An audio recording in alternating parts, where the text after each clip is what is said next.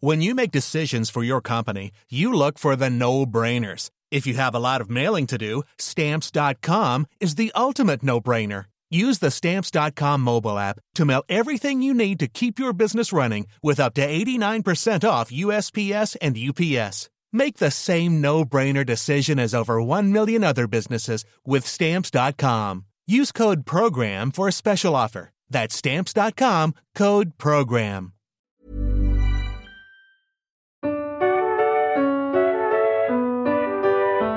One day in the pub, Seb and Verity were socialising with hilarity. They knew there and then that their options were vast. They bought some equipment and made a podcast. What do you think you are doing, you twits? It's cliched and obvious, you know. If this doesn't work well, then we'll call it quits. But right now, just listen to our show. It's called Three in a Bar. We'll talk to musicians about their lives so far. Three in a bar. We hope that you like it, okay? Hooray! Hello, Hello! my name is Seb Philpott. And my name is Verity Simmons, and this is Three Three in a Bar. Woohoo! Yeah, and if this is your first time you've listened to us, then we chat to a different musical guest each week. Different kind of musical guests. We've had all kinds of like instrumentalists. We've had, I can never remember this bit. Journalists. I've chucked that one in. What else I always try and say this and then I just cut it out because it sounds shit. We chat to different musical guests each week. We do. And thanks for joining us. We've got a great guest this week. We chatted to him a couple of weeks ago. And he is a entrepreneur. Yes, he is. A thinker. He's a He's a marketing consultant as well, which sounds like the least exciting thing to say about him, but actually he's ruddy good at it and he does lots of consulting. He consulted us even. Oh, that's right. Who is it? Man. Should we tell everyone who it is first? Yes, we shall. It is David Taylor. Yeah, David Taylor. Now, he did study... Oh, you've got a biography, actually. Do you want to read that biography? I have. I've got his 150-word profile, so I'm going to read it to you. Feel free to step in at any point. Could you read out Yes. 75 words and just read every other word? So start on okay, what do you want me to start on? Let's do odd numbers. Okay. Do you want me to do that? Here we go. 1, the entrepreneurs, the of. David has his on dynamic, energetic. 2, innovation, arts. I can't keep going like this. This is hard. So I think you get a gist of the man that way. Should I do the rest with all the words? Just, I know that's a radical idea. Okay. Look, so he basically... It led him to being named on the Forbes 30 under 30 list, if you understood what I was saying. Oh, is that what you were saying? Right. No, that was what I was saying. Since creating Yorkshire Young Symphonia, it reached an audience of over 7.5 million people in just 4 years, with coverage including the BBC Radio 4 documentary Birth of an Orchestra. Other coverage includes Sky News, BBC News, The Telegraph, The Times, Classic FM and BBC Radio 3. Cool. He has received awards, including the White Rose Awards for Art and Culture, which is the UK's largest tourism award. There you go. I think that was for Yorkshire Young Symphonia too. And as a presenter, David has interviewed Louis Theroux and Romesh Ranganathan. Wow. I can't believe we didn't ask him about that. Why didn't we ask him about that? Why didn't we? Oh. We really missed a trick. Darn it. It ends with David is passionate about enabling the next generation of entrepreneurs in classical music. So we first came across David on New Year's Eve, wasn't it?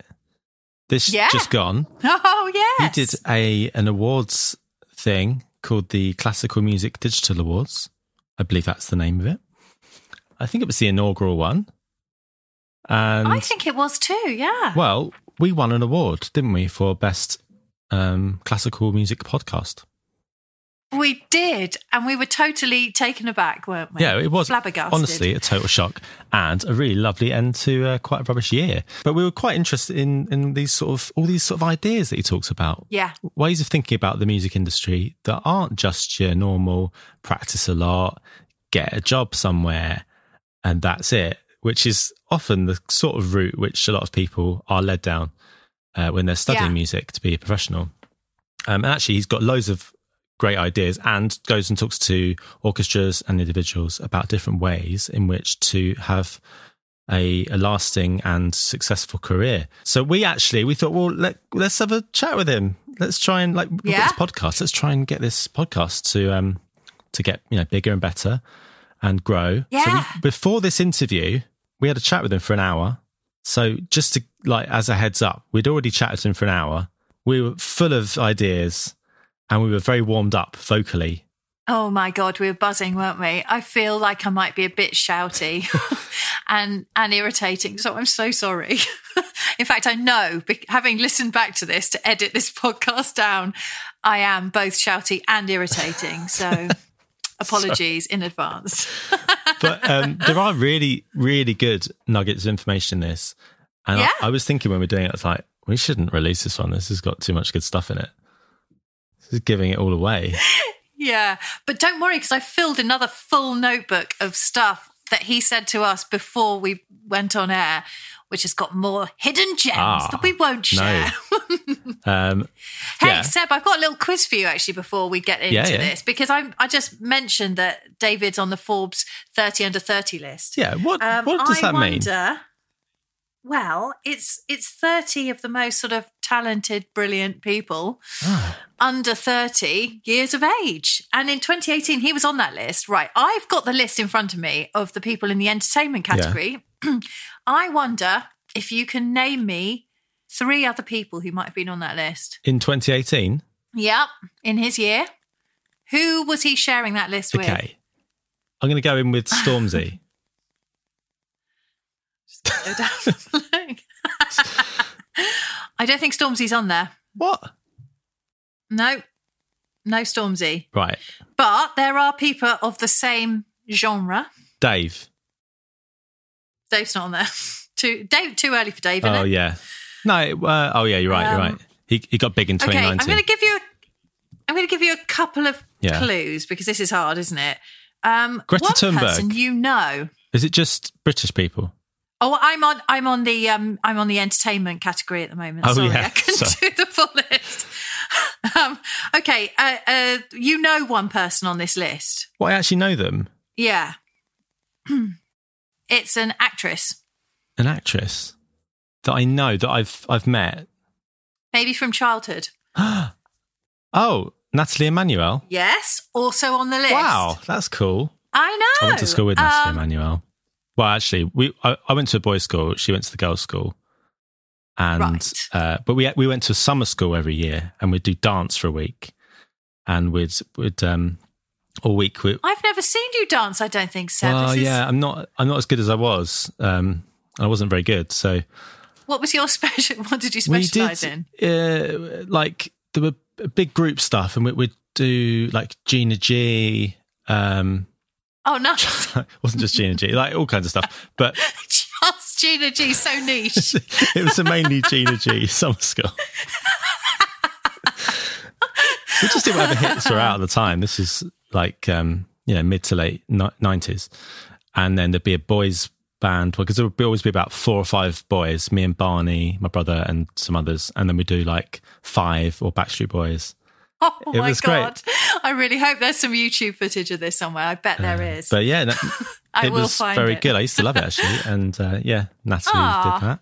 There we go then. And so I'm going to 2 more I'm going to give you. The first one is we talked about in the interview with him. We talked about this person in the interview. With David, yeah. It was another name that came. Is this international? Is this British? No, it's European. European. Is it that wine man? Footballer. Oh, footballer. Oh. Mm-hmm. Oh, yeah. Paul Pogba. Paul Pogba. You're right. And I'm gonna one more. I'll give you one more clue. No, that's a shame. This is a band of girls. 2 words. One of them's left quite recently. Atomic Kitten. They're very big. No. I think they would be like the 30 over 50, wouldn't they? There's probably been about 30 members of Atomic Kitten by now. Yeah, them and the Sugar Babes. They're like the Blue Peter of pop bands, aren't they? It's just a rolling, revolving door policy. They really are. Was John Leslie ever in? These are a bit younger. He was in Atomic Kitten, wasn't he? Yeah. Okay. This band, they won X Factor or came second in X Factor, possibly. I think. Little Mix. Girls. Yeah. There we go. And there endeth my quiz. So they make up. How many are in Little Mix? They're 5. They count as one person, do they? 4 of them. Only 4 of them. But they're 1. 4 but 1. And there's no one from Steps in this anyway. at all. 2 out of 2 old, isn't it? Yeah, H is on the list. No, he's not. Anyway. But well done, David, because it's a hell of a list. That is, yeah. There are a lot of people on there. Now, let's get right into the chat, and then we'll join you at the end for a little debrief and maybe some waffle. All right, David Taylor, here we go.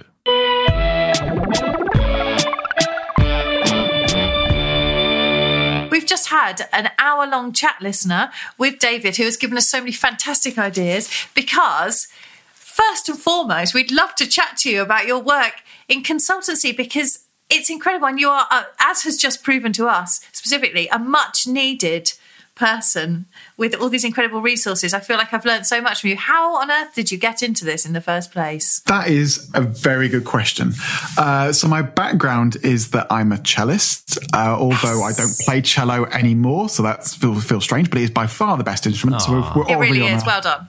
a great footing. So the fly-through version of my life in the music world was leaving music college, not having the best experience, not really knowing what I wanted to do in the world. I then had too many glasses of wine and applied for a job at midnight, which is what everyone should do with their career. Right. And ended up teaching 3 weeks later, getting on a plane to go and teach music at a music conservatory in Jerusalem and lived in Bethlehem for a year. Yes. Wow. Which was random. And after being there and had a great time, came back to the UK and didn't really know what to do and had this idea in the back of my mind for a while of like a youth orchestra for Yorkshire that would tie everything together and also not just do that, but have all my ideas about what music education should be. So sorry, I'm flying through this. It's a long story.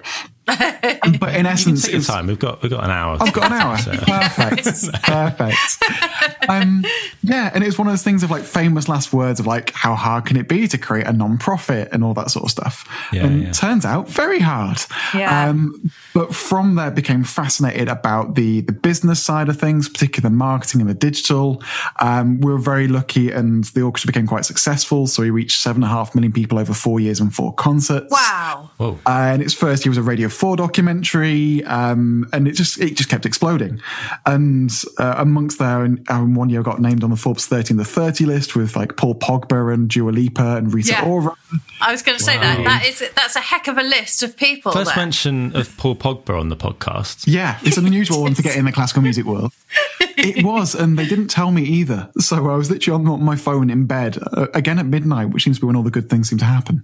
And just flicking through who was on the list out of curiosity, and then my own face just came up. And it's like large amounts of swearing, and then rang my very supportive sister to say it happened, who told me to go away and go back to sleep.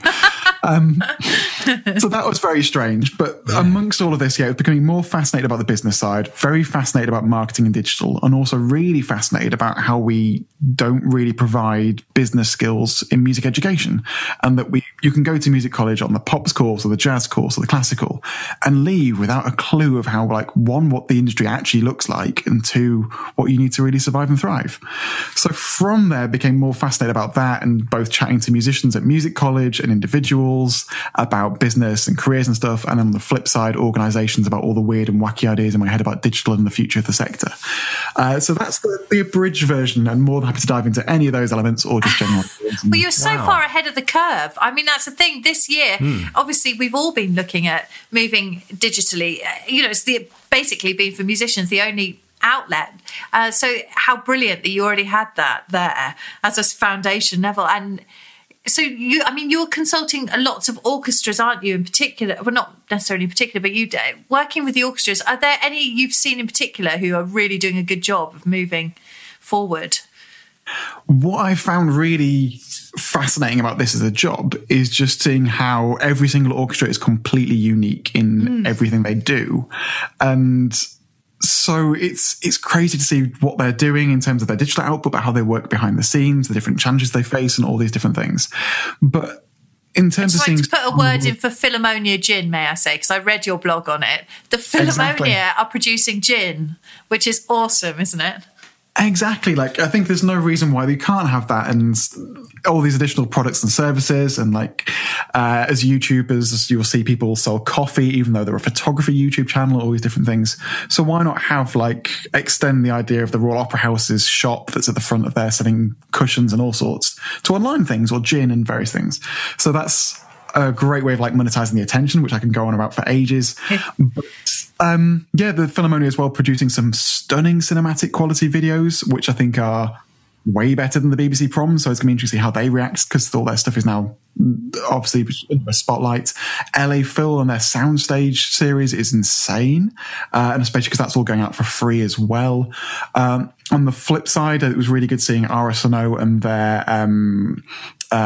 lockdown series at the beginning in April, and they weren't just doing performances, they were doing a challenge, RSNO challenge every week, where it was basically getting families and kids in their home to get bottles and make stuff, and the players were doing it from home as well. And then on the flip side, just seeing how musicians have adapted and started creating things, and whether it is a karaoke open mic night on Zoom that's ticketed and you also learn a song as a part of that, or like yourselves creating podcasts, really reimagining what it is to be a business. There's someone I've been in touch with who before lockdown admitted that she as a musician or as a person had never done a video call in her life before. Yeah. And since then, she has been doing all her teaching online. She's been doing masterclasses around the world online. She's an online shop. She's an online ebook. She's been all of a sudden this outpouring of digital content where she's just shifted everything.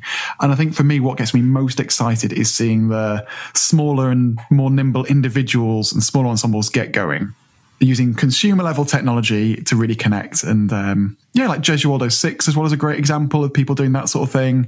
There's so much going on, which is fantastic. But when did you start getting into the side of the music industry? This was way before the lockdown.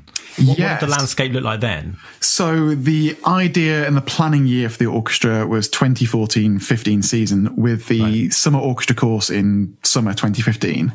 And the long story short of that, again, is that there was a lot of opposition to the idea. So the traditional route, which I was naively thought age 26, was that you go to music hubs, you have a great idea, the National Plan for Music Education says you should do this, here's how I can do that for you, you're going to say yes and help. And there are 13 music hubs in Yorkshire, all of them work differently, there's a lot of politics involved, and there were a lot of obstacles is the polite way of putting it, with one music hub in particular telling me to F off in the middle of the proposal meeting, which is not what I expected. No! Wow. So it's necessity being the mother of invention. So all of a sudden I was in this situation where I couldn't reach teachers, I couldn't reach parents, and I couldn't reach students to tell them about the opportunity. So how do I go about doing it? So then became fascinated about the digital side, building a website on the back of it, how social media could do it.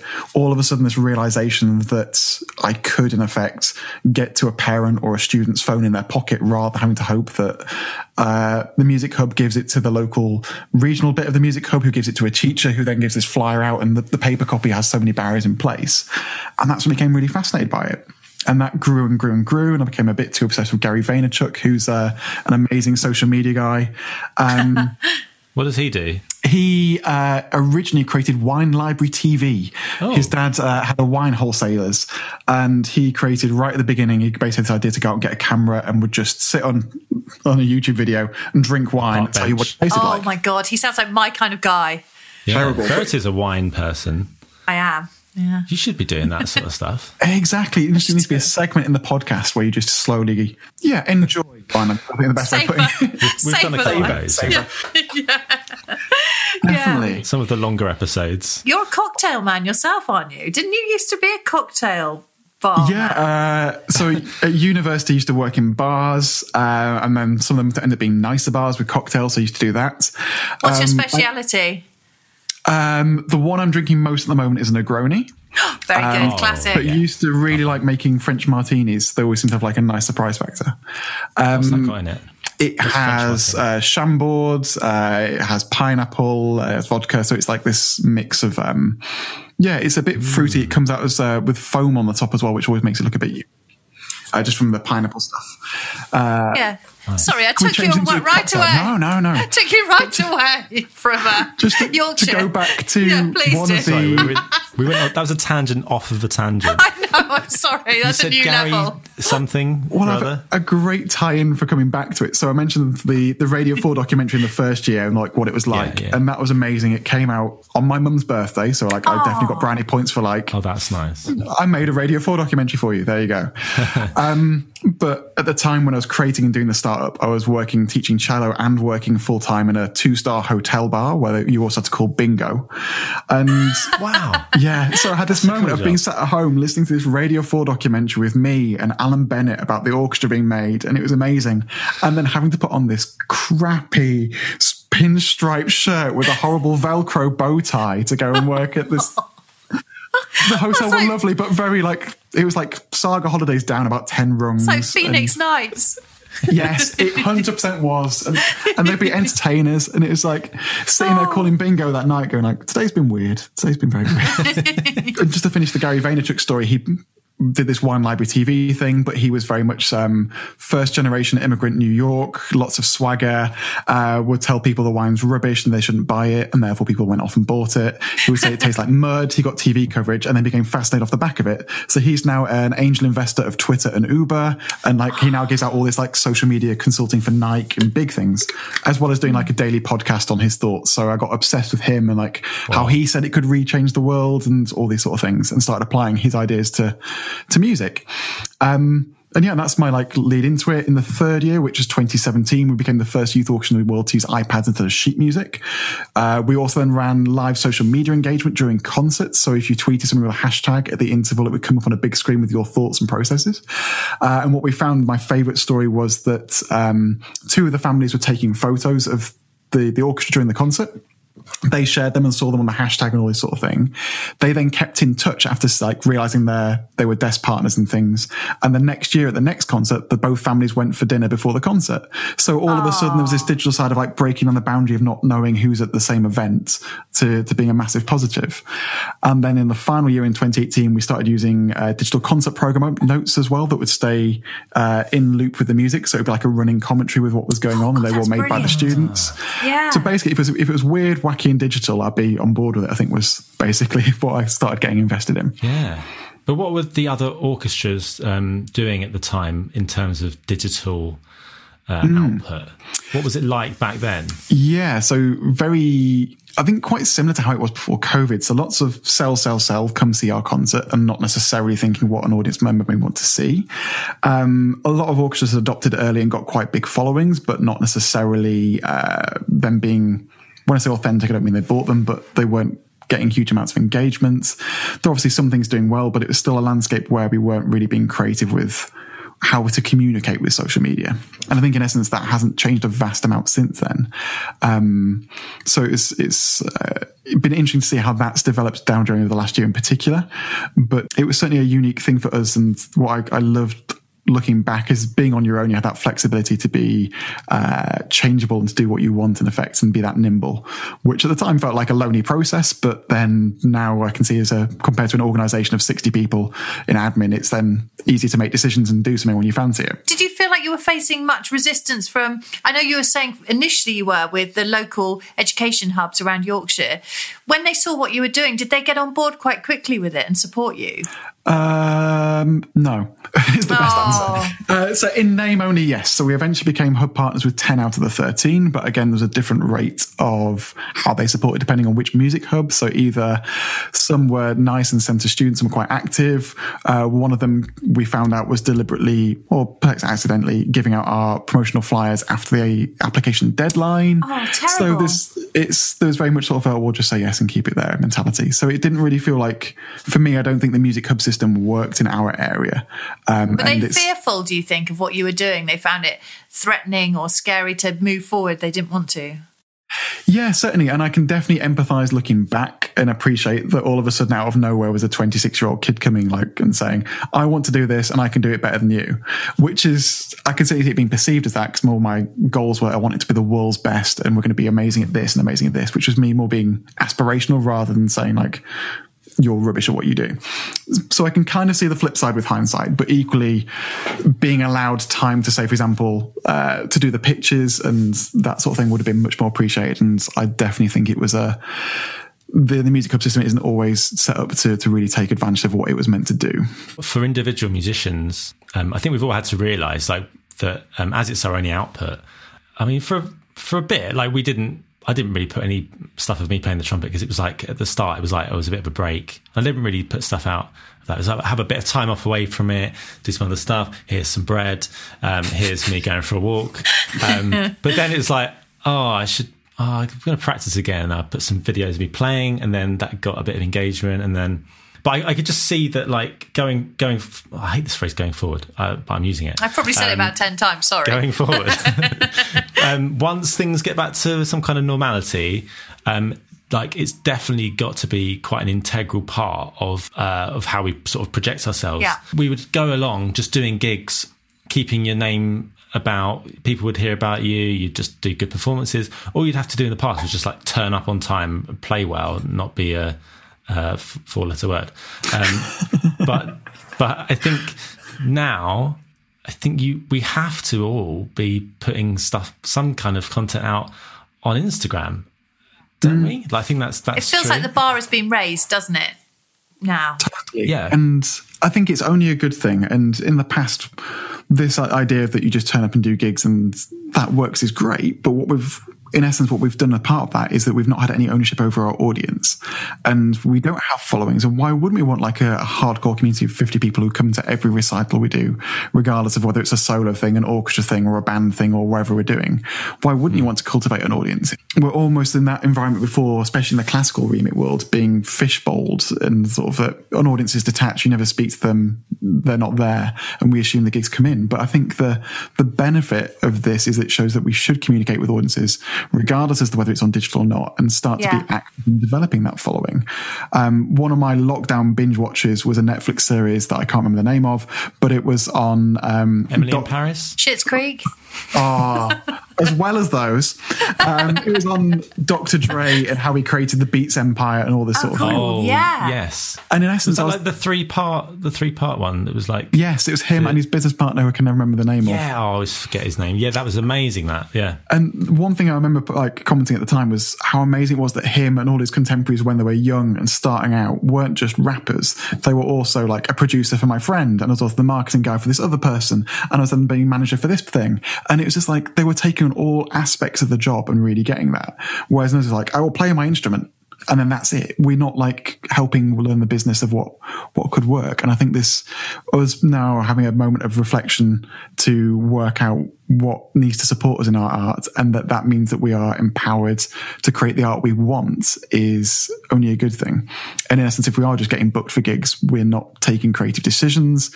We're not involved in creating the art we want. We have no ownership of our diary in the same way we want to.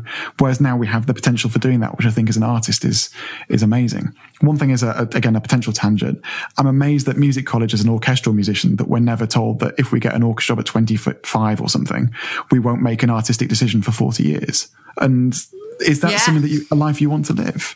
Yeah. No, this is it. And I remember having a session at college where they bandied around the word portfolio career. And I remember it's a dirty word. It is, like it was sneered at. Oh, I don't know. I need to practice and just get on with it. But actually, it is one of those buzzwords, but it's true. You do have to be able to, and also for your mental health. I think if you're very much just down one path, there's nothing to fall back on. Also, it's terrible to get far down the line and think, actually, what could I have done? What things? You do have to be more open.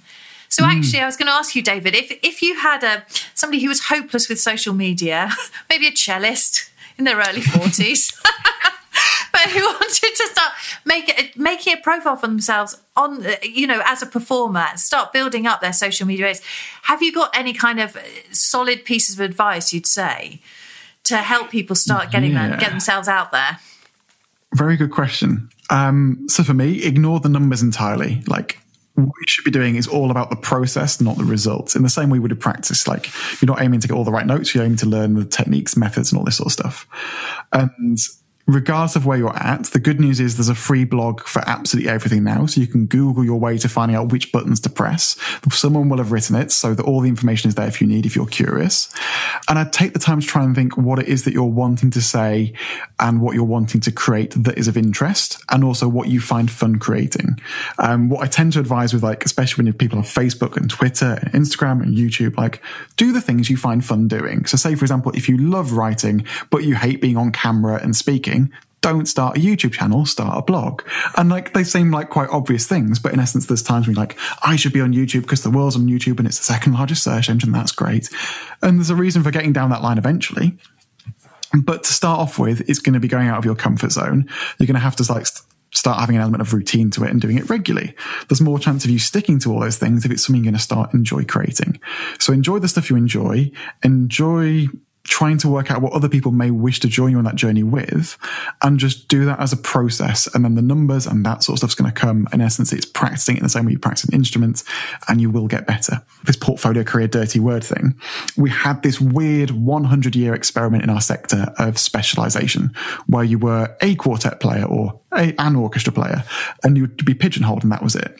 But going before that, Mozart had a portfolio career of composing, playing the viola in a quartet with Haydn, or all these other things. Paganini heard all these rumors about him being like selling his soul to the devil. So he started dressing in black and curating his image.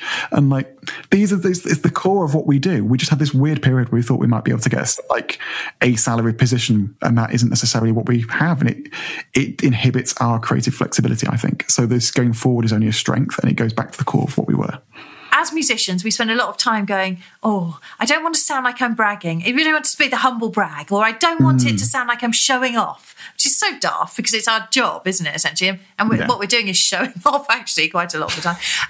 But then also, you have to put something out there. You want people to see that you are doing things, and you enjoy your career, and you want to share that. So what would you say? I mean, this tone thing, it's hard, isn't it? Yeah. I'm not going to make you do it, but there's a task that I do when I've been doing workshops recently that's about brand. And I think brand then for me defines tone. So in essence, it's because it's so hard to do any task around being a musician without like getting stuck in the nuts and bolts of your day to day. So in essence, it's define a brand in 3 words. And I start off by saying like, can you do it for 3 different car brands? Because it's not music related, you can switch off. So like, how would you define in 3 individual words, Lamborghini, Rolls-Royce and Ford? And then you start trying to work out. Car, wheel. Sorry. Yeah. So like Lamborghini would be like flamboyant, expensive. Exciting. There's a bit of crossover with Rolls-Royce that may also be expensive, but you wouldn't say it's exciting. Old school, refined. Yeah. And again, it's also then what you want to be. They want their brand to be perceived as. So Ford would say that they were affordable, not Dagenham. Cheap. Yes. Or Dagenham. So there's those elements of like, that's what it is. And then the next set is then like, here are 3 musicians to define what they want their brand to be perceived as in 3 words. And like, go like, Andre Rieu is always a really funny one because people have to try and be polite. And then like Toilet roll women. He's a total legend, though. Didn't he bankroll everyone during COVID? I think like his whole orchestra. He's like totally looked after them. Yeah, and it looks like they all have a lovely time. Those guys. Totally. At Christmas. I love their dresses. Did anybody have a grandparent or a great grandparent who used to get those ladies that you put on top of toilet rolls? Yeah. My nan had that, they're the toilet roll ladies, aren't they? Who play for him? Lovely, happy toilet roll ladies. Oh, totally. And like he's turned it into a worldwide multi-million-pound empire. So fair good on him for doing it. Yeah. But that idea of like trying to work out then like how would your brand apply to different musicians? And then the final part of the exercise is like, what do you want your brand to be perceived as in 3 individual words? And it's quite a challenging thing to do. Yeah. But sort of again because I try to practice what I preach. The ones that I've settled on are innovative, provocative, and caring. And then when it comes to my social media, this is like my North Star. So if I ever am like worried about, do I post something? Do I not? Do I get engaged in this? Do I not? I try to run it past my brand. And then it's like, does this resonate? Is it something that I say? Is it in a way that I say it? And like, sometimes I'll do stuff outside what those 3 words are or various bits. But for me, it's kind of like a North Star to align to that means you've got permission to do things. And so that it kind of helps the voice in which you speak, which I think is the tone bit. And in essence, if you were down the pub or like post concert, you wouldn't say to like some of the audience like, well, I'm incredibly delighted to announce that I'll be coming up in the so-and-so program of this. And like, that's not how you necessarily talk. So why would you want to talk like to them like that on social media? Yeah. So I think maybe that element is a useful exercise to kind of work out what you want to be perceived as well as like going down your strengths. And it's a fun one. It gets the juices going as thinking about like what you are as an entity. And for me, that defines like how you write your copy on your website, the topics and things that you take on, how you speak on social media. You don't have to sort of like fully buy into it, but I think it can be quite a nice, North Star or like guiding nudge in the right direction. Oh, that's very good. And at the end of the podcast, we'll be hearing your 3 words. Verity, thoughts? Thoughts, God, no, Verity? Seb, I was going to say. start you just got in too quick there. I was going to say your 3. Go on, Seb. Got them? Oh, God. My 3. I always try hard. Is that one? Is that 2 words? Try hard. Try too hard. You try hard. You're not a try hard, though. I'm a try hard. No, I try to be too funny. I try to be funny, not clear enough, rambly. This is sad. You're doing a negative 3. This is not right. You want positives. Very negative. No, positive. Angry. I can't do negative. it. Funny, fun, happy. I can't think about it. It's too tricky. I'm gonna have to. It's a difficult one, especially on the spot. Like it's amazing. People tend to fly through the car exercise. Though. Yeah, like I try to think of it as provoking conversation rather than just being like shouting to the abyss. Yeah.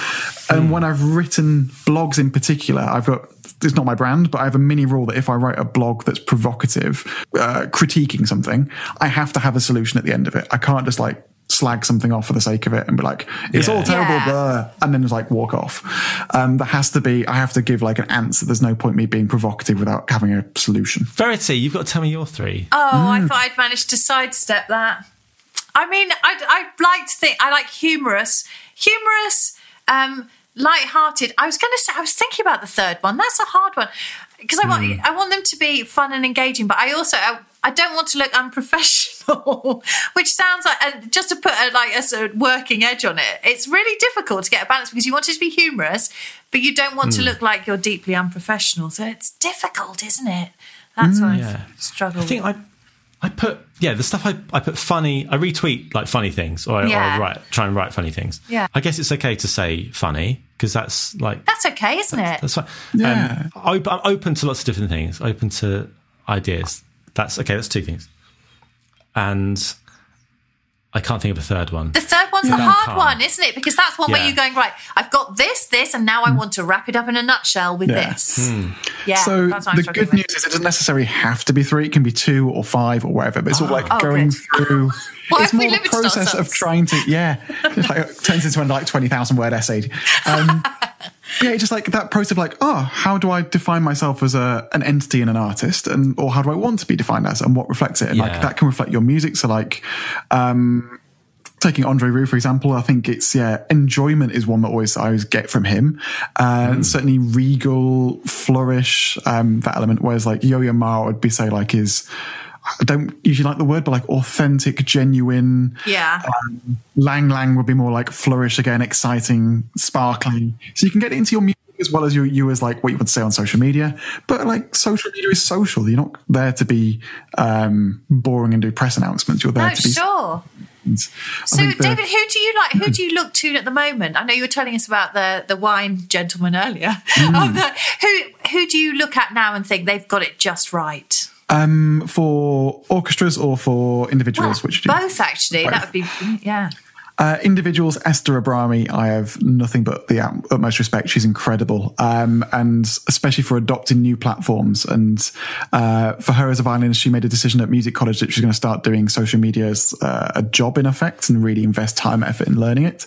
And she's been incredibly successful. Some of her videos to have like millions of views. She adapted to TikTok when that first came out. And for her, it's like led around the world. She's now got a record deal just come out this week, actually, with Sony Classical. Amazing. So it's been great to see how she does it, the way she's active at doing it, and her thoughts around it. I think she's exceptional as a real like visionary for us doing it. TwoSet are very successful. As a personal note, I don't necessarily like their critiquing videos when they tear into other people, but that's a more personal view, but their content works. In terms of orchestras, it's difficult because I think orchestras all succeed in potentially different things in different ways. So like Orchestra Age of Enlightenment series of like introducing instruments is very successful. Queensland Symphony Orchestra were doing a listen along series on Discord servers during lockdown, which I thought was a really like unique one. Yeah. Very different and quirky. And then, loving RSNO stuff at the start of lockdown in particular. The Philharmonia in terms of pure cinematography, which is stunning. LPO with their like clap along videos, I absolutely love. Like, I've seen that. It's like they'll take like the percussion part for the Rite of Spring and have the sheet music going along on the top of the screen in time with the music, and you've got to clap when it says the thing. Like It's like Guitar Hero, but for Rite of Spring, and I can't do it. That's cool. Like sitting here like, nope, I'm a cellist. I'm not meant to be good at counting. This like that's what other people do. I was just thinking about the cello parts for Rite of Spring. Yeah, I did a lot of counting. Late again. Crap. Yeah. Yes. That's a really good series. They also do one with musicologists breaking down music, and it's like shot on like a nice sofa, and the way in which they talk about music is so, like that idea of being down the pub talking to your audience. It's not some hardcore Shankarian analysis. It's someone unbelievably passionate, enthusiastic about the music, getting excited and talking about it. And you can see this boiling over and explaining obviously the theory side in a way that is very accurate and clever, but it's just boiled over with excitement and enthusiasm, which I really like as a series. I saw that you'd gone to Turkey, to Ankara, not long ago. That looked amazing, to go and see an opening of concert hall. Do you feel like, are there any countries in particular that stand out to you as really getting it right? Good question. What I've found really interesting I'm preparing for a talk on Friday for the Association of British Orchestras Conference. Humble brag.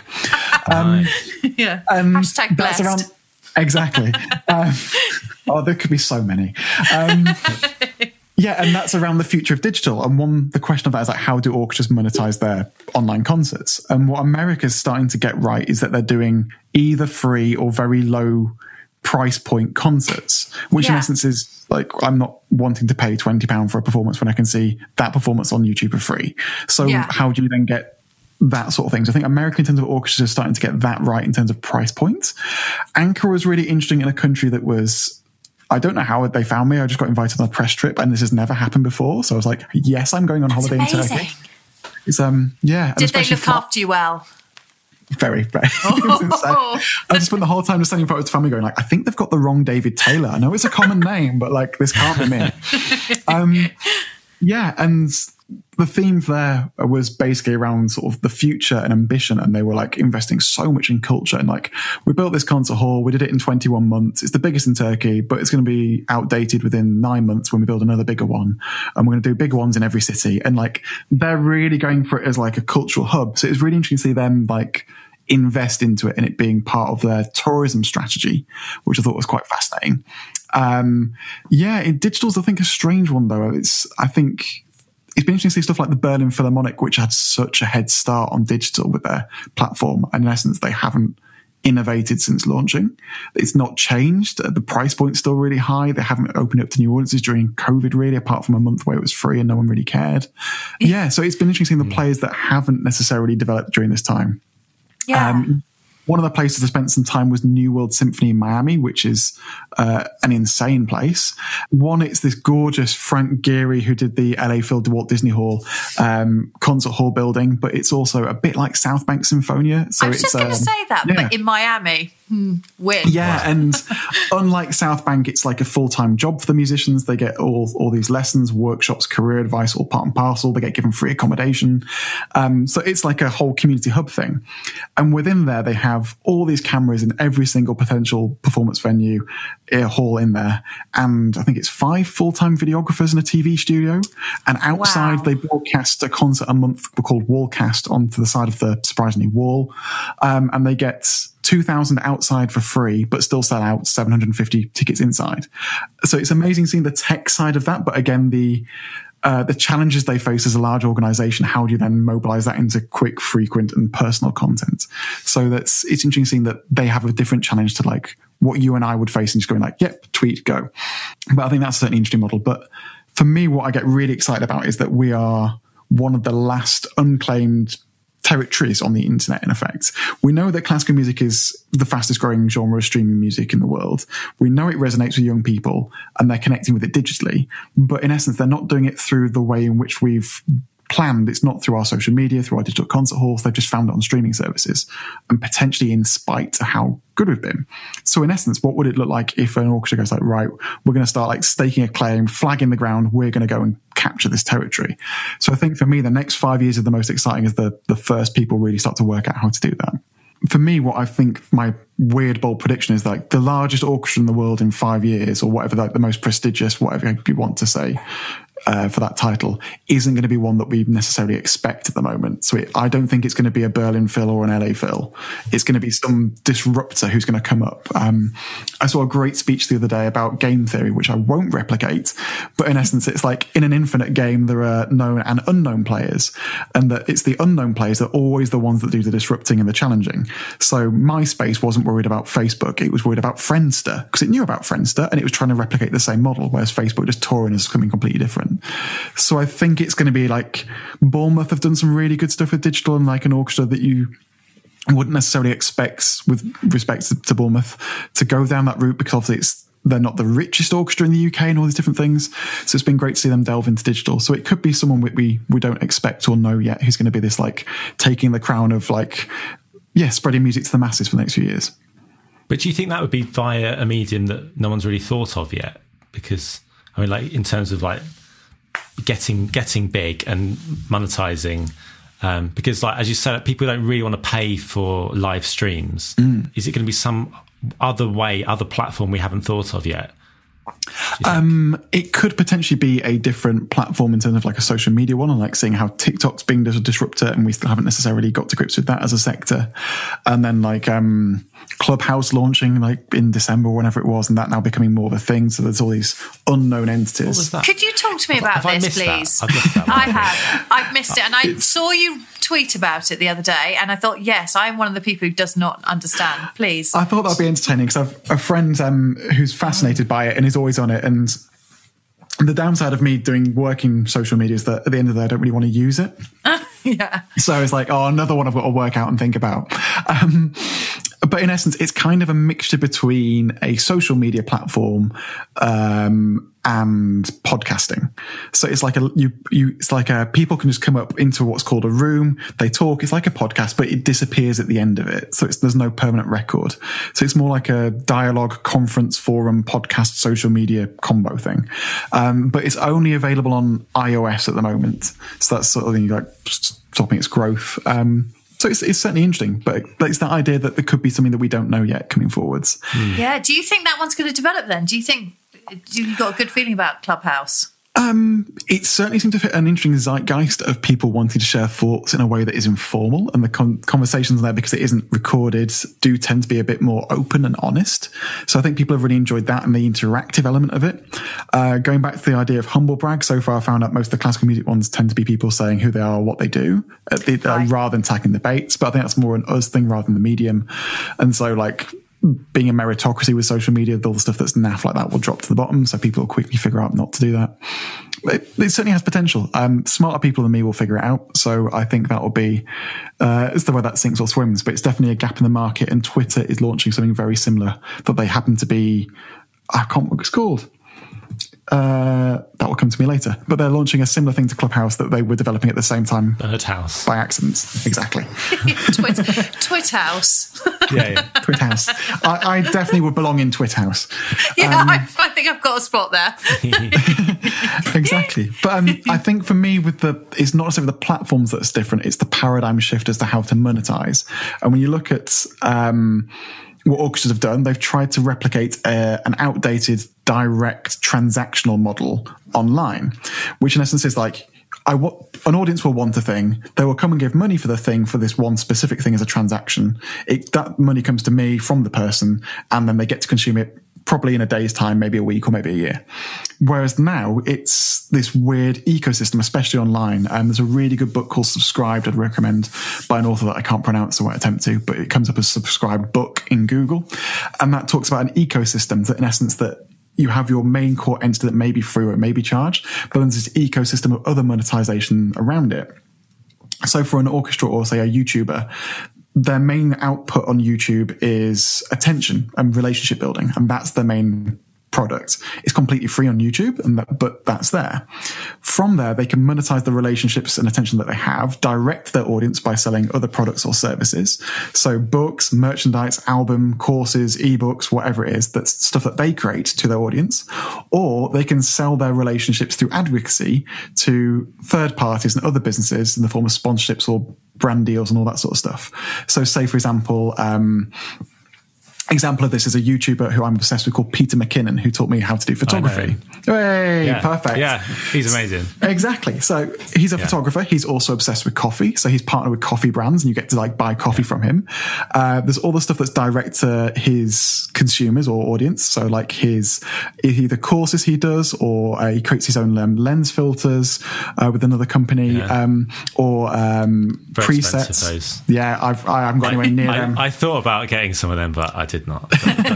I would be very jealous if you did. And then on the flip side, he then partners with companies who do adverts within it. So there's then stuff like adverts for Squarespace and direct things. There's then the indirect ones. So like he has a partnership with Canon that he never talks about, but he only uses Canon. And as a result, all my camera gear is Canon. I've spent a bloody fortune on Canon equipment. And that's probably the reason why. So in the same way, like as a musician or an orchestra, what would that look like? If, say, for example, the entire orchestra only use Larson strings, maybe Larson paid them to do that. And you'd be like, I really want to use the LA Phil strings. God, yeah, that'd totally. be in the same way that kids want Air Jordans 20 years ago. That's quite an updated reference.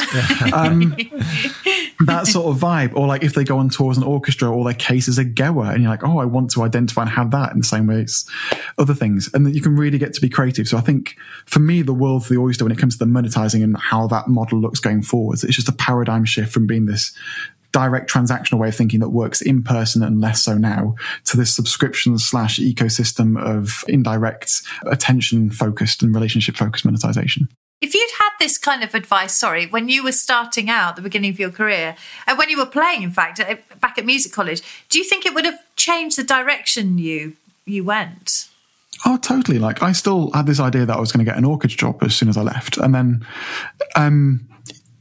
it wasn't the best of cellists, but also at the same time, just the numbers element of it. It's crazy. And I think having information that it's there to support you. And again, if you are in an orchestra as well, like why not be able to have some sort of secondary, tertiary income that can come in? And the idea of like, if you get hit by a bus or have to become a carer for someone who's sick, all of a sudden your income's gone. So I think us being more open about what the business is, the challenges that we face in that we don't really have multiple income streams and it is quite fragile. The average musician earns 23,000, I think it is. So it's not like we're quids in and have savings for the majority of people. That this information needs to get into to our knowledge earlier in our system. And that in essence, it is that at music college and even pre-music college, we should be open about what that is, the skills to be entrepreneurial, the creative thinking around it, and it be more about not hustle, all that sort of money forward focused commercial side, but more here's stuff you can do that can help support you to do the things you want to do creatively.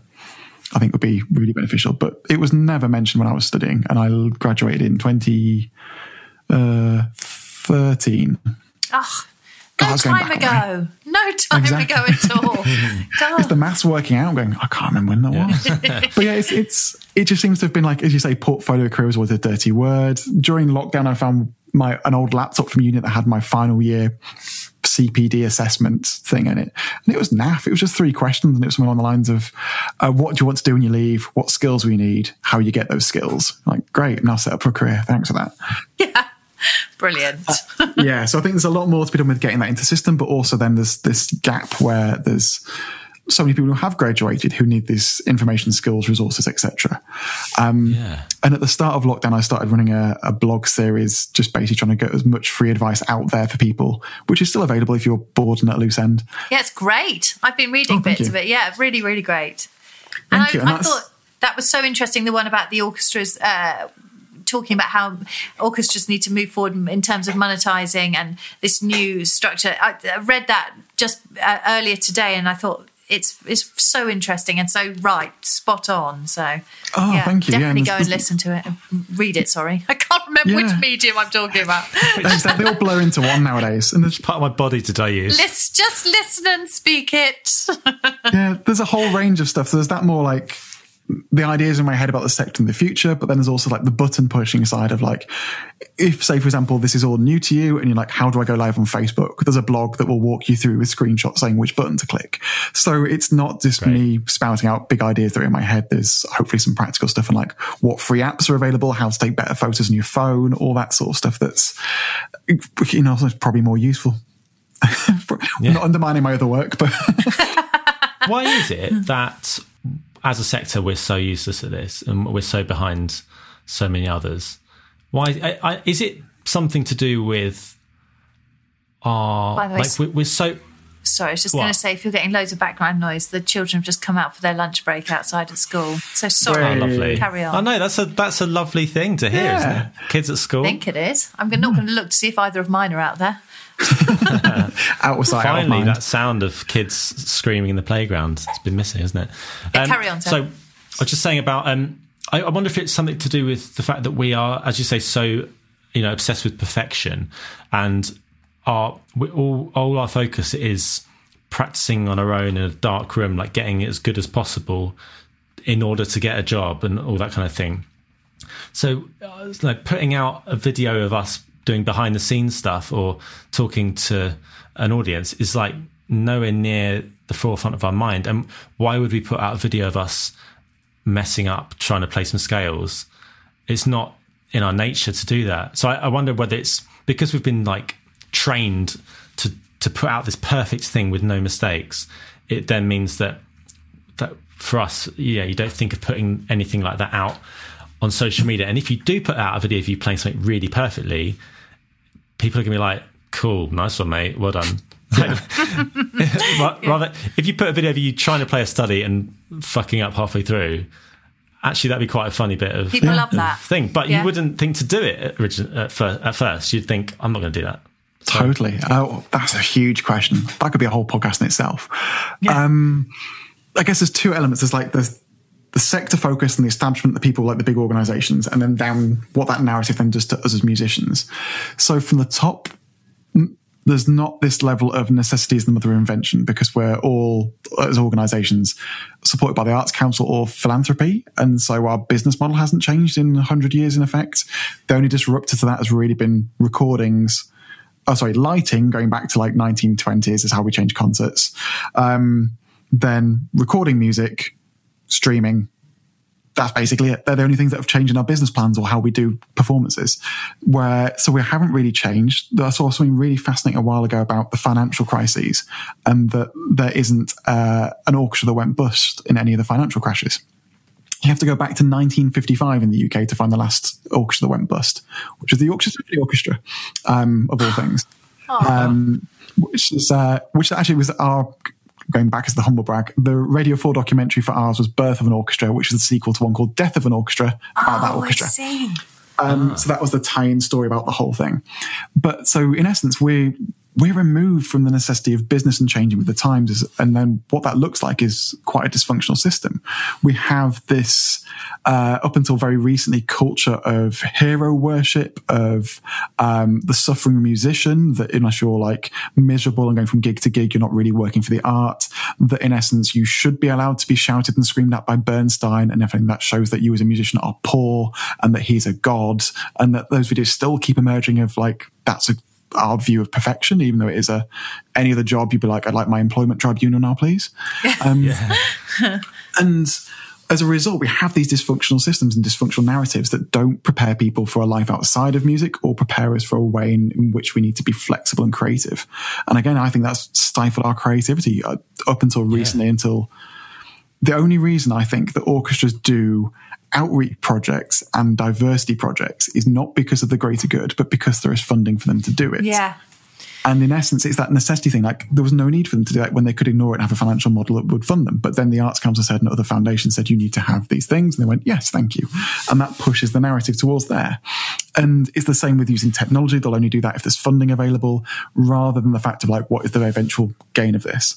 And I appreciate that they have fragile models that are difficult to run. It's always a challenge, but equally that shouldn't stifle invention and us pushing forward and progressing.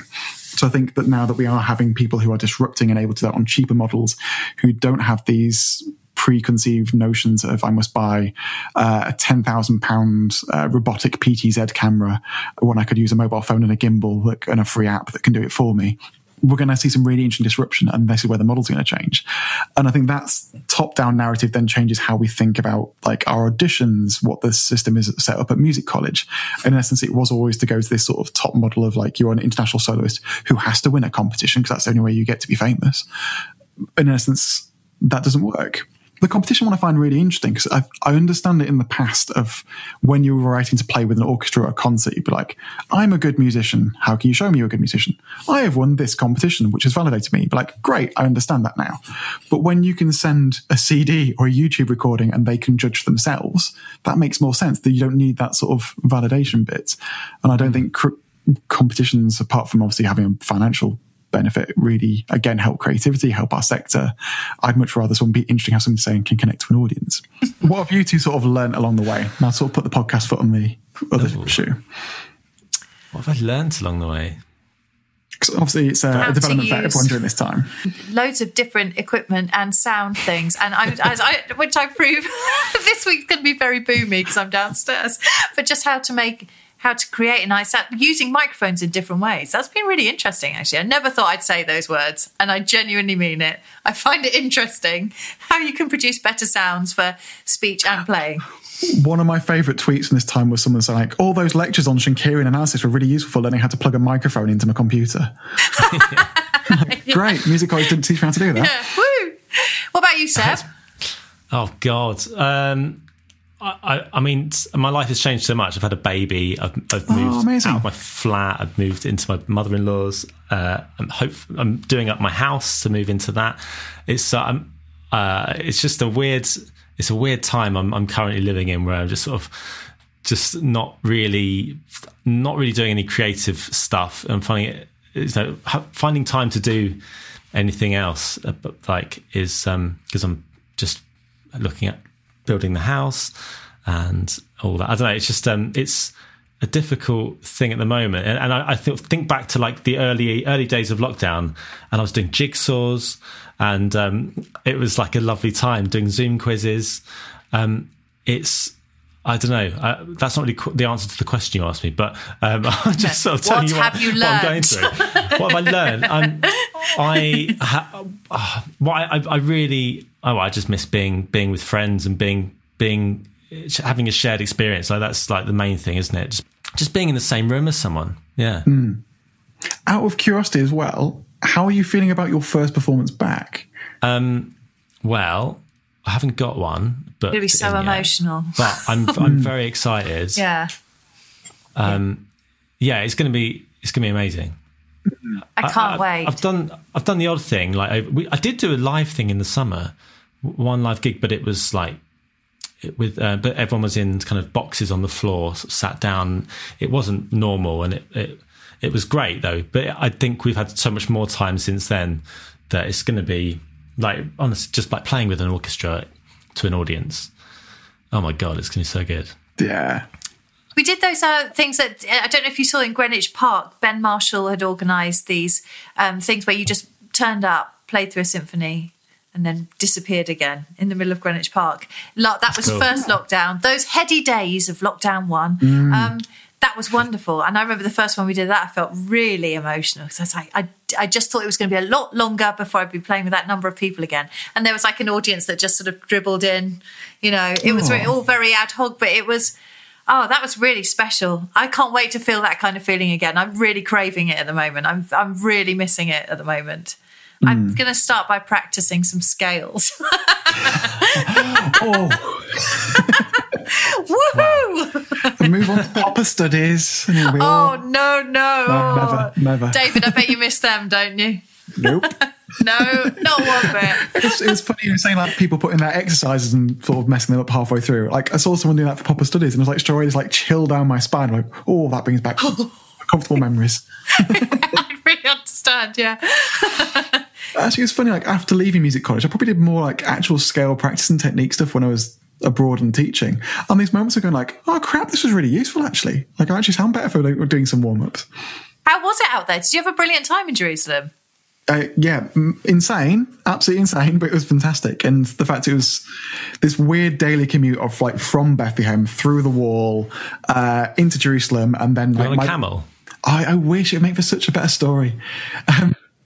But like my bus stop was the Garden Tomb where Jesus was buried, and I was like, all right, that's weird.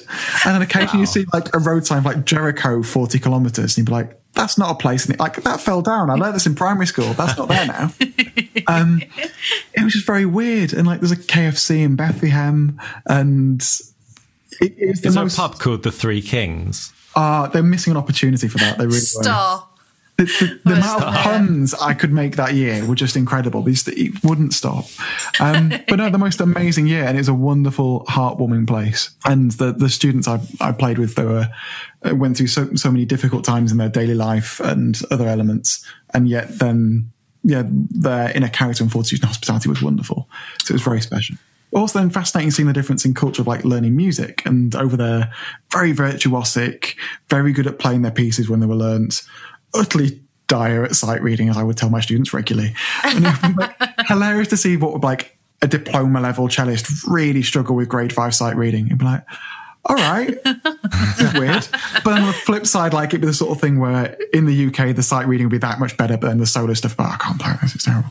So it's just really fun to see the difference in like how people learn and the culture side of it. Did they learn, were they good at like improvising or doing things by ear? Or anything like that? So that's the thing we wouldn't be so good at in general, I'd say. Definitely. So there were quite a lot of, even the ones doing Western instruments would also then do Arabic performance, and then that learning of traditional music by ear as well was certainly in there.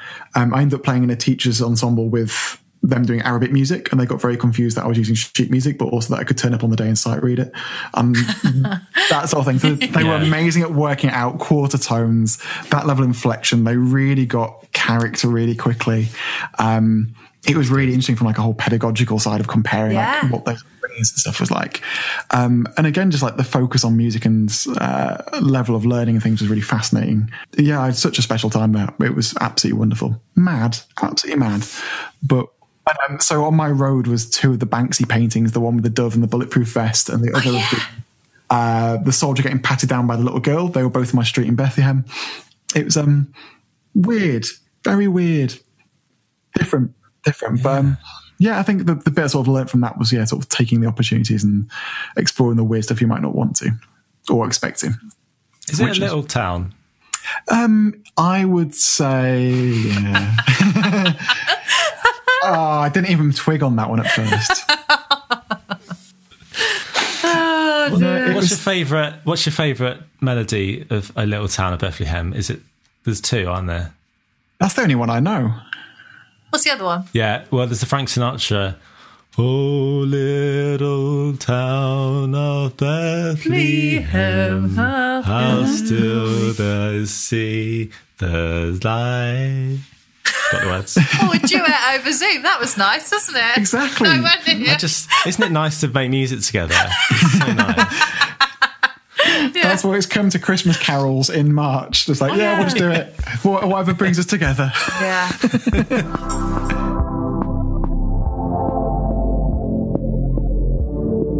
Hey, that was the end of that chat. Hey. Yeah, thanks, David. I learned so much. You. And he was great that he talks about tech and the internet and the digital age. And I understood everything he said, which is You've come rare. a long way. Thank you. Yes. You've learned a lot in this last year. I think so. I think we all have, haven't we? Yeah. It was hard when he was asking us to pick 3 things to describe how we wanted to be portrayed, wasn't it? Really hard. How did you feel when you had to do that? Painfully self-aware. How about you? Yeah, I thought, oh my God, I don't know who I am. I don't have an identity. Oh. What's my brand? I feel God. like Jeff Goldblum as a cameo in, was it Manhattan or Annie Hall? And he's on the phone to someone and he's going, I forgot my mantra. I think that's the line. I don't know if that's related, but basically I feel like, who am I? What is my thing? Yeah. What's my thing? I know it's scary trying to approach that. As British people, I think that's quite a difficult thing because we're all, quite self-aware and self-deprecating. And so it feels a bit cringy having to say, well, I want to be funny and intelligent and whatnot. I think because we've not been doing this talking part of our career for very much, have we? So this is quite a new thing. So I'm still getting used to what my thing is in that regard. I've been playing the trumpet, so I think I know what I'm good at with that. I certainly know what I'm bad at, but I know but so I think I could answer it for that. I was thinking that, but as an individual, I wanted to say as a pillar of the podcast community, as an icon. That's how we all see you, the pillar of the podcast community. No. I think I'm a pillock of the podcast. Well, so I'm going to have to think about that third one. The third word. Yes, we both couldn't think of that, could we? It's very tricky. But he gave us so much to think about, and I feel really inspired, actually. I've been scribbling notes and writing proposals and all kinds of shenanigans. Yeah, it's true. Some better than others. It's true, though. Like it did make me think, oh, really? Like we've all got things going on. We've all got these skills we've learned that really we should. There's so many opportunities out there to make a bit of money. Yeah. To do some really interesting stuff. Exactly. And I know now it's actually kind of hard because there isn't any opportunity to really do any of that live sort of creative stuff. Those like putting on your own concerts or it's just a bit more tricky, obviously, at the moment.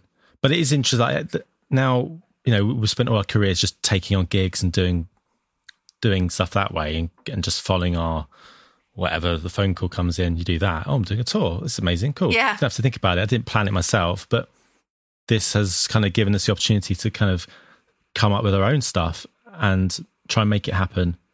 That's right. And exactly. I feel like I'm not at the start of my career where I don't know anyone. I feel like I've been around a little bit now that we can go up to people and say, hey, how about doing this? This is a cool idea we've had. People might listen to us. Yeah.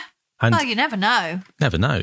Yeah, it's definitely worth a punt, isn't it? He's very much got a can-do attitude, and I think that's so good. Like we said to him, we were discussing things we could do with this, and he's just like, well, yes, obviously you could. Yeah, it's obvious. Rather than us being, I don't know. It reminded me of, when we chatted to Lizzie Ball, and she had that kind of thing as well. She'd just come up with an idea and then just make some phone calls and just try and make it happen. Yeah, absolutely. You go, oh, yeah, just do it. And I remember Amos Miller as well talking about this with saying how they always get composers in to write a new piece for every concert they do with Onyx Brass. And he says, like, they can just say no. That's the worst thing they can say. Just try it. And they might just say, yeah, sure. It's very true, isn't it? It's not actually that expensive, maybe. You might think, oh, it's never going to happen, but just give it a go. Exactly right. So there's so many opportunities out there. And so hopefully, hope listener that you've listened to this and you've come away and you thought, hey, I could do this thing now. I hope so too. Hey, you mentioned Louis Theroux in the intro. Yeah. I've been finally catching up with his podcast series. How is it? I haven't heard any of them yet. I think it came out like a year ago, didn't it? His first series. And we started doing this a year ago. And I remember sort of making a concerted effort not to really listen to any podcasts around that time, because I was trying to focus on this and I didn't want to be copied. Very much our competition, isn't he? Well, yeah.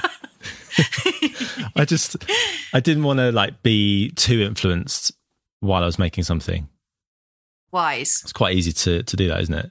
Like, I didn't want to copy a format too strongly. I wanted to try and find our own feet. And then in the summer, I started listening to more stuff again. Anyway, I totally forgot about it, and I've been listening back. And he's good, isn't he? Oh, he is so good. But I've only heard him as a guest on Adam Buxton's when I've seen his TV series, but I haven't heard any of his podcasts yet. Which one should I start with? Just start from the beginning. Okay, great. Who's the first one? First one is John Ronson. Oh, I love him. And then Great. Boy George, then Helena Bonham Carter, Lenny Henry, Rose McGowan, etc. Yeah. Miriam Margolyes. Oh, I've seen clips of that. Great. Yeah. But what he does, which I really, such a great idea, and I wish we could have done it, is he says at the start, I record my end, the guests record their end. So he sets that up as an idea. And then every now and again throughout the interview, something will go wrong and the sound will go bad. And they'll just talk about it. They'll go, oh, I haven't plugged the thing in. And this happens to us like every time we interview people. It does. But we always just cut it out, like to make it sound professional. And why? But you could just leave it in. Do it? We should have just. Why did we bother? Well, should we? We can start now. It's fine, isn't it? Yeah. There was that whole episode at Christmas when we were speaking to Phil, and the internet just cut out for everyone. Do you remember? It was That's just right, awful. It was yeah. and hilarious because you get everyone's bit of audio going. Oh, hello. What? That's oh right. shit. That was a bit. I don't know if we left it in or not. And I was like, oh, I bet Verity's turned off her recording. Yeah. In this bit, Yeah. idiot. I've not and then forgotten you're going, that. Yeah. Yeah. And you hadn't. I You'd hadn't. kept it running. No, for once. Right professional. I know, for once I'd done the right thing. So he's good. Yeah. Check out Louis Theroux. He's also done some good TV shows. I Yeah, he's great. think they're on Netflix. I don't know if you put this in show notes or not. We will. But David talked about that show on Netflix with Dr. Dre. No, I did not put this in. I will. Didn't. It's Yeah. called. I'm going to double check this. It's called. Hang on. Just Googling it. The listeners going, just say it. It's called The Defiant Ones. I knew it was The that. Defiant I just had to Ones. check. And this is the Dr. Yeah, yeah. Dre documentary he was talking about, isn't it? Yeah, it tells the unbreakable bond of trust and friendship between music legends Jimmy Iovine and Dr. Dre. Two street smart doctors from different worlds. Two street smart men from different worlds who together defied traditional wisdom and transformed contemporary culture in the process and sold a lot of headphones. Yes, they sure did. So that's what it's all about, and it's a great documentary from a few years ago. But I'm sure it's on Netflix. I think check it out. Yes, I certainly shall once I finish. that's what we've Call got to My do, right? Agent. That's what, like Dr. Dre was doing music. He's like one of the top producers in the world. Yeah, He's got his own music going back to the 80s, 90s. But what's really made his money headphones. is something else, which is kind of related to music, but it's a whole other thing. Well, if we can get these pencils with magnets on the end.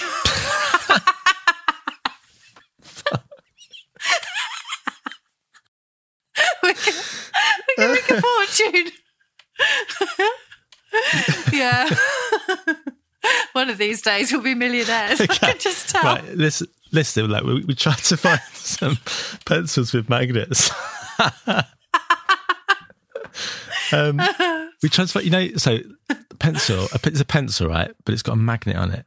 So you can like los it at a music stand and it sticks. And you'll never lose it. Yeah. And we tried to find some online, but we couldn't really find any. We want to get some with 3 in a bar written on it. And ideally with a rubber and for the lead to be 2B. Yeah. I don't Right. think it's too much to ask, do you? It's not enough. Yeah, it's not too is much it? to ask. No. So if anyone could help us find that, or maybe you work at that pencil museum or some kind of factory, Please get in touch. That could be our thing. Yeah. Please. Dre's got his headphones. We've got our pencils. Boom. So I don't think there's much more to mention. I'm just still up to my neck in decorating and all that, but it's getting close. I Hooray. think it's another week until we're going to start moving in. That is so exciting. That's fantastic. Oh, and hey, restrictions changed. Yeah. From tomorrow, Monday, today, and tomorrow is my birthday, and I'm going to have a Rule of 6 birthday party in my garden. Yeah. Because apparently the sun's coming out as well. What? I know. So good. So excited. So that'll be good. Oh, well, look, everyone, let's all sing happy Come on. birthday to Now. Verity. Okay, here we go. 1, 2, 3, 4. Happy birthday to you. Happy birthday to you. Happy birthday, dear Verity. Happy birthday to you. Oh, and harmonies and everything. Hey. Thanks, guys. That was so nice. Thanks, everyone. That was lovely singing. Celebrating my Have a great 460th birthday this year in lockdown. Good Lord. Yeah, thanks. Yeah, looking forward to it. That's all right. When's Rob's birthday? It is 2 weeks after mine. He is 2 weeks my junior. Lucky, lucky person. Cool. Well, should we go? Yeah, off we go. Let's finish this podcast. Bit of a waffly one today, but, There we go. you know, hope you've enjoyed that. If you like the waffle, then, I don't know. Thanks. Well, that's just what you're getting. That's what If you're you getting. don't, Thanks. switch off earlier. I mean, Fair enough. If you like the waffle, then obviously you're still listening. Okay, well, we'll let you go though now. But How long can we leave it? Just sort of talking. I can go rubbish in for silence and- hours. It's like an art form, but we won't. We should say there's a Patreon and there's an extra bonus episode of Oh, David. yes. So if you want to hear more of David, then check it out. Don't know how much more there is. I haven't actually edited that bit yet. There is more There's though. some more. 20 and minutes it's all good. ish. So Yeah, of course it is. join So up. link in description down below. Join the Patreon. Help support the show. Tell your friends. Tell your neighbours. Tell your MP. And be great. Be cool. Be cool, guys. Right, let's Quick, go. go now. Let's make a break. Right, See ya. bye.